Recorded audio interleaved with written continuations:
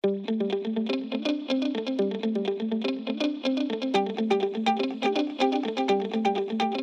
OT geniuses. My name is Jessica Lopez Hermanton, and I am the creator and founder of OT Genius. And you're listening to Pre OT Secrets. On this show, we talk about how to get into occupational therapy school, how to do it in the most financially savvy way. And we also dive into the stories of pre OTs, current OT professionals, and students to learn how they got in and what their experiences were like. And so we're here to inspire, motivate, and encourage you throughout your OT journey and show you how you can be a successful OT school applicant and become the OT that you want to be. Now, on to the show.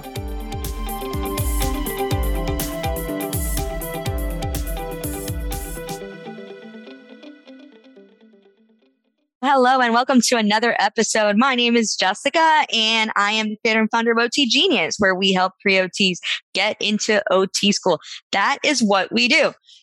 And I get this question a lot, obviously, just because of my career choices in OT. Number one, what is occupational therapy? Number two, why did I share it? So I figured, why not just kind of share a little bit about what that is and give people a little bit of insight as to what is occupational therapy, right? Like, I cannot assume that you as a pre-occupational therapy student know what occupational therapy really even is.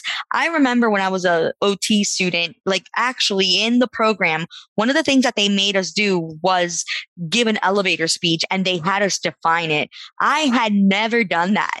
So when I was a pre-OT and my parents, for example, asked me, well, what is this occupational therapy thing? I think I get to work with people with disabilities. And, so that was where I was at, and my knowledge at that time was basically pretty limited.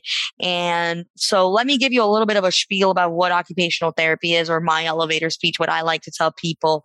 And how I define occupational therapy is that we help people do the things that they need to do and want to do, regardless of any mental health or physical health limitations. Boom. That is it. All right. And let's just now expand on that more broadly, right? Now, if the conversation can get a little bit deeper, we can dive in more about what occupational therapy is. So, when you think about the word occupation, I really want you as a pre-OT to really start thinking more broadly. I think that there's a huge misconception out there that occupation is just basically like self-care, right? That you just help people with dressing and, bathing and feeding and toileting and things of that nature. But it's just so much more. And I try to expand on that a lot because there's a lot that you can do with this OT degree. And if you know what you can do with it, then the more you can maximize your return on investment on the degree if you actually take that knowledge and do something with it. So occupation, it is things that we do every single day that we just take for granted. It could even be balancing our bank account. It could be just going grocery shopping and, or it could be even cooking a simple meal, right? Just more life skills or adulting type of things that are a little bit more complex and require a lot more executive function to do, right? So all of that too is part of occupation. And what we do as occupational therapists, we help people do the things that they want to do and need to do, regardless of any physical or mental health limitations. So maybe that does mean that the person wants to be able to balance their bank account. Maybe that means that they want to be more independent in the grocery store and be able to keep track of what it is that they need and have the organizational skills necessary to not leave the grocery store without things behind, right? Like, how many times do people go to a grocery store and they think, oh my gosh, I did not get the eggs that I needed or wanted, right?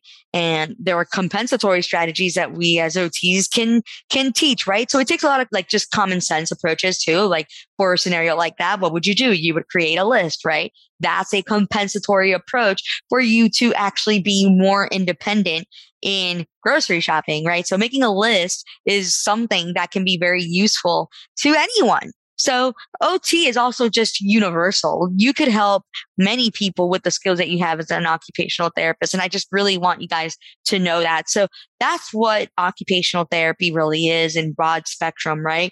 And what we tackle is just everyday life things, from socializing and talking with others to just being able to even have the organizational skills and the emotional regulational skills to be in school. All of those things are just so necessary. And if you invest in your knowledge, the better you'll be able to just help the people that you're most passionate about. So that's what that is. Now, how did I get into occupational therapy? So I was in college and I was majoring in sociology, and I had this friend in the sociology major. We took all these classes together. Shout out to my physical therapy friend, Janet Lee, who studied sociology and was the one who got me into OT school, right? Or like gave me the idea. So there we are, right? Janet and I are both sociology majors, and she's going the PT route. And she just tells me, Jess, I think you would make a great OT. And I kind of got thrown aback because I was just like, what is that? I never heard of that. Right. And she gives me her description of what she knew at the time. And in retrospect, it's hilarious. I'm never going to forget her response to me. She's like, well, as an OT, you could actually work on kiddos' range of motions with the Wii, right? Like, I don't even think the Wii is even a popular thing anymore, but people played the Wii back then, and you technically, I guess, could adjust range of motion, and it just got my attention. I'm like, no way, that sounds so awesome. Like, there actually is a job for that? Like, no way. So I asked her further questions such as, do I need to take science classes in order to get into an occupational therapy program? And she said, yes, you need to take things such as anatomy and physiology, and you need to take courses like kinesiology and maybe neuro. And I was like, oh no, no, no, no. I've been down that route. I actually was thinking about going into pharmacy school originally, and I left that idea because I couldn't even handle basic biology 101. All right. And what makes me think that I'm going to be successful enough to get into an occupational therapy program when I had to take all of these other science prerequisites that they're requesting of me and do well on the GRE as well? Like, it was just a lot. Right. So I just brushed it off, but it stayed with me. And I fast forward now to, after graduation, right? So I had graduated and I moved to Texas actually to do AmeriCorps. So I was an AmeriCorps member, and I was at an AmeriCorps conference. And at that conference, was asked to write a life mission statement. And my life mission statement, no joke, was this is what I wrote. I wrote, I want to live life to the fullest and help others do the same. I did not know that that was occupational therapy, the Occupational Therapy Association's motto, helping people live life to its fullest. When I saw that, I was like, no way, maybe this is the career for me.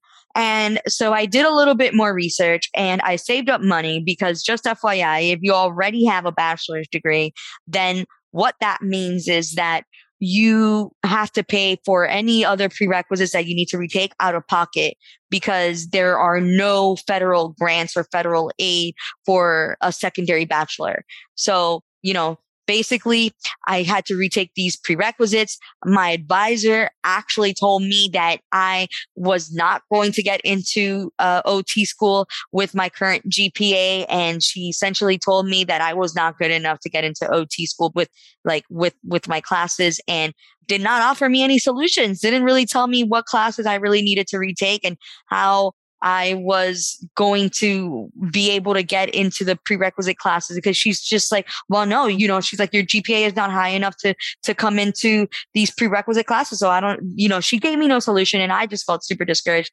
and I had to take my own route in order to be able to do what I had to do to get in. So I ended up taking the prerequisite classes and put in my own cash and was paying out of pocket for these classes. That was already scary enough for me personally, because I was thinking, what if I fail? Or what if I just don't get in to begin with? Did I waste all this money and take these prerequisites for nothing? So with all that said, I still got in and I just did what I had to do. And I want you to know that if you're in that position of you don't know whether you're going to get in, if you are doing the right things and you have that community and you have that guidance, and you're going to be able to know what your next step is. And that's what is just key as you move in through your application process, so you're not just shooting in the dark. And so that's my key thing. I see many students all the time just shooting in the dark. All right. They're every year. So the last AOTA, or American Occupational Therapy Association student data report, showed that there are 48,000 students that apply every year and only about 8,000 get into master's and doctoral programs.